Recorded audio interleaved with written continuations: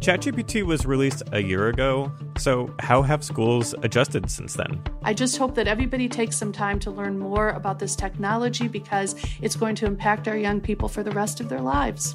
It's Monday, November 13th, and you thought right, it's Science Friday.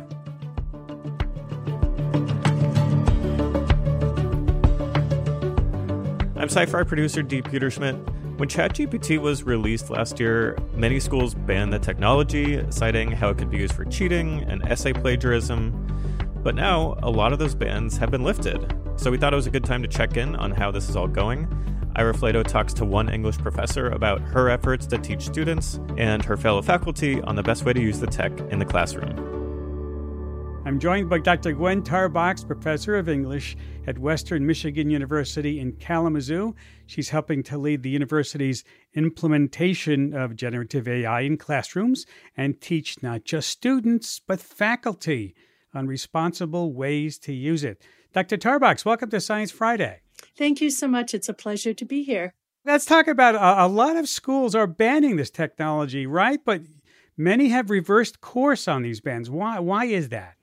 Well, I think that whenever a new technology is released, especially one that has so much of an impact, it can be very frightening at first for anyone, especially for, humanities faculty for whom this may have been absolutely new information. Our whole identities as academics are often wrapped up in our ability to write and to teach critical thinking, and to think that a bot who didn't have 30 years of training could come up with some responses that sound a lot like our own can be very, very intimidating.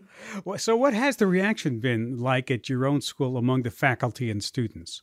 Well, one of the things I'll say is I also, in addition to being a professor of English, I also direct the Office of Faculty Development within WMUX, which is our university's innovation hub. And when OpenAI released ChatGPT, we sat down and we really started to think about that, Ira, because our job is to make sure that we're supporting our faculty.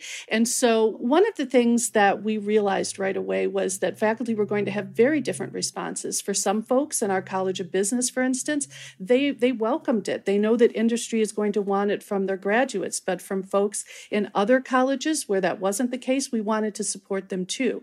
But what we knew was we wanted everyone to be informed so they knew what they were talking about. We wanted an AI competent campus. And so, of course, there were folks on campus who were immediately concerned, wanted to ban it in their classes, and then that's their right. But what we started to do was to offer trainings which allowed folks to learn about how generative AI works, to get an understanding of how it might actually be helpful to them with teaching and learning, and also to help them meet with our instructional designers to come up with other alternatives. Did you find that there were a lot of misconceptions about how it worked?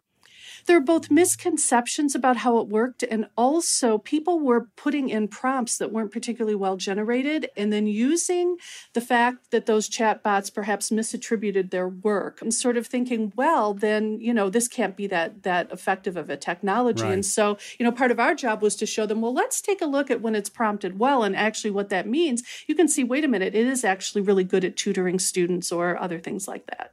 But what we did was we worked with our English department and the director of first year writing, Brian Gogan, to come up with a course called AI Writing Prompt and Response that we're currently offering.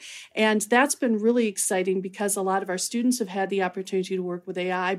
Another thing, you were talking about academic honesty, and we take that seriously at Western. And we did a series of workshops in August about encouraging faculty to talk to students about their AI policies on the first day of class, because as you can imagine, Ira, students were going from classroom to classroom and receiving very different information depending upon the faculty members. And we wanted to make sure that students were well informed about how their particular faculty members felt. So really, as we work to create an ethical framework for AI on our campus, everyone can participate, whether they are on the AI bandwagon or not. And how have the students responded to your prompts and responses AI class? It's been excellent. It's a high flex class. So actually, not only have we had students here at Western, but we've had students from around the world taking the course, and they've learned the basics of prompting.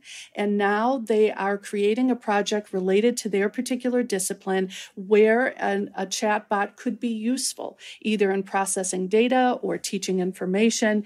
And that showcase is actually available for anyone who wants to attend. All of our trainings are open access.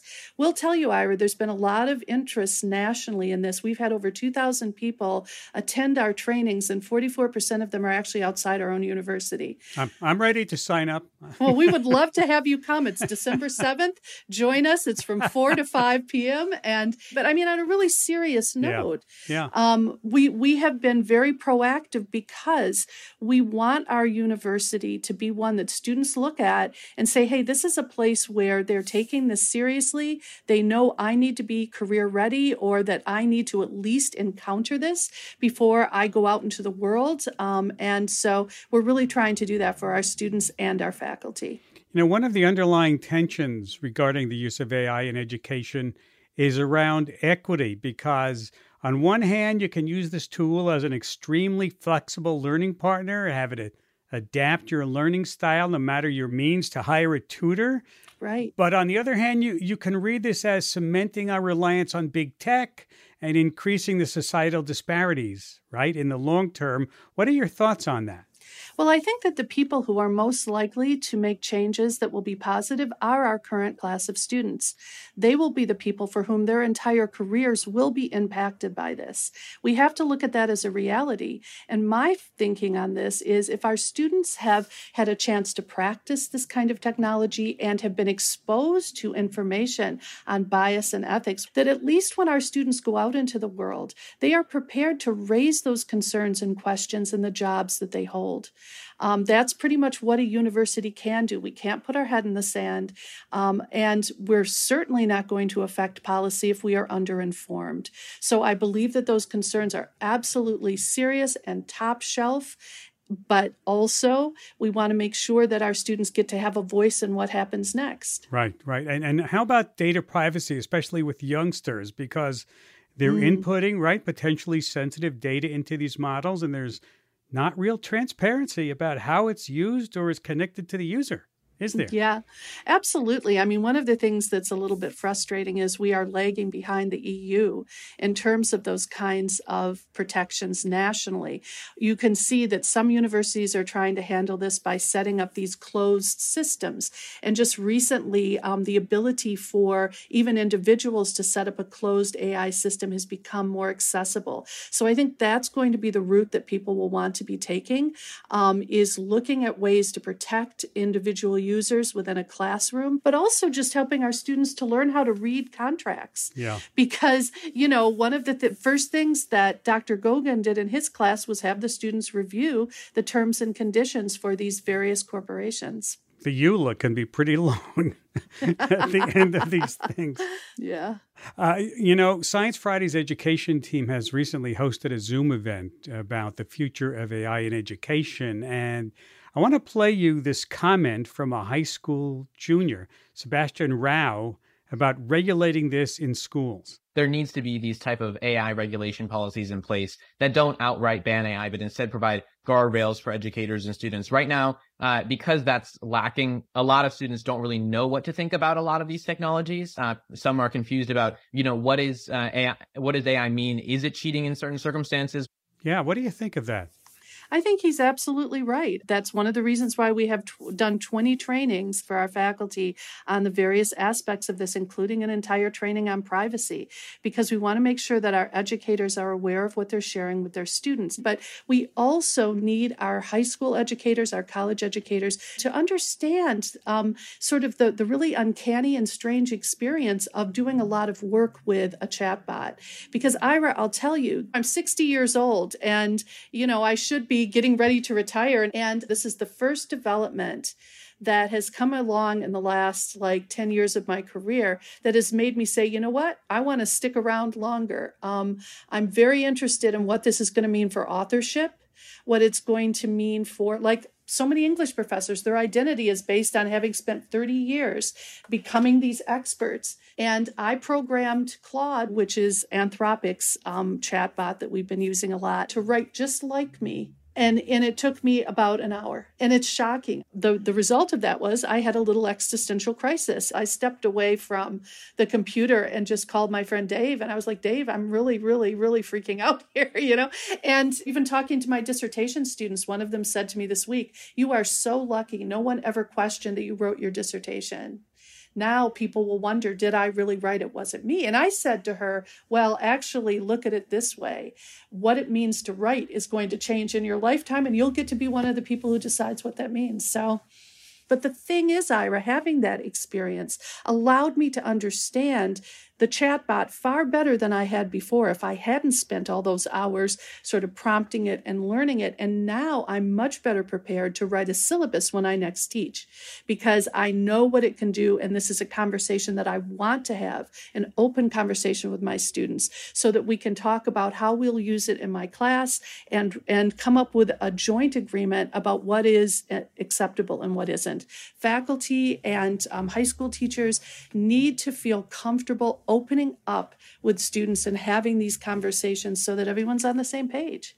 Do you think that other teachers need to have this existential feeling, this existential experience? I think we all do, because in order to become active participants in creating the future of what happens with AI in our culture, we need to understand what it can do and what it can't do as well. And also, the only way to have a voice really is to demand it.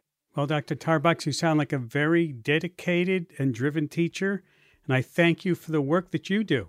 Well, thank you so much. It's been such a pleasure to talk to you today, and I just hope that everybody takes some time to learn more about this technology because it's going to impact our young people for the rest of their lives. Dr. Gwen Tarbox, Professor of English at Western Michigan University. And that's about all the time we have for today. A lot of people helped make the show happen, including Sandy Roberts, Beth Ramy, John Dankosky, and many more. Next time, it's decorative gourd season. We're talking squash science and how pumpkins can grow to over 2,000 pounds. We'll catch you then. But for now, I'm Sci-Fi producer D. Peter Schmidt. See ya.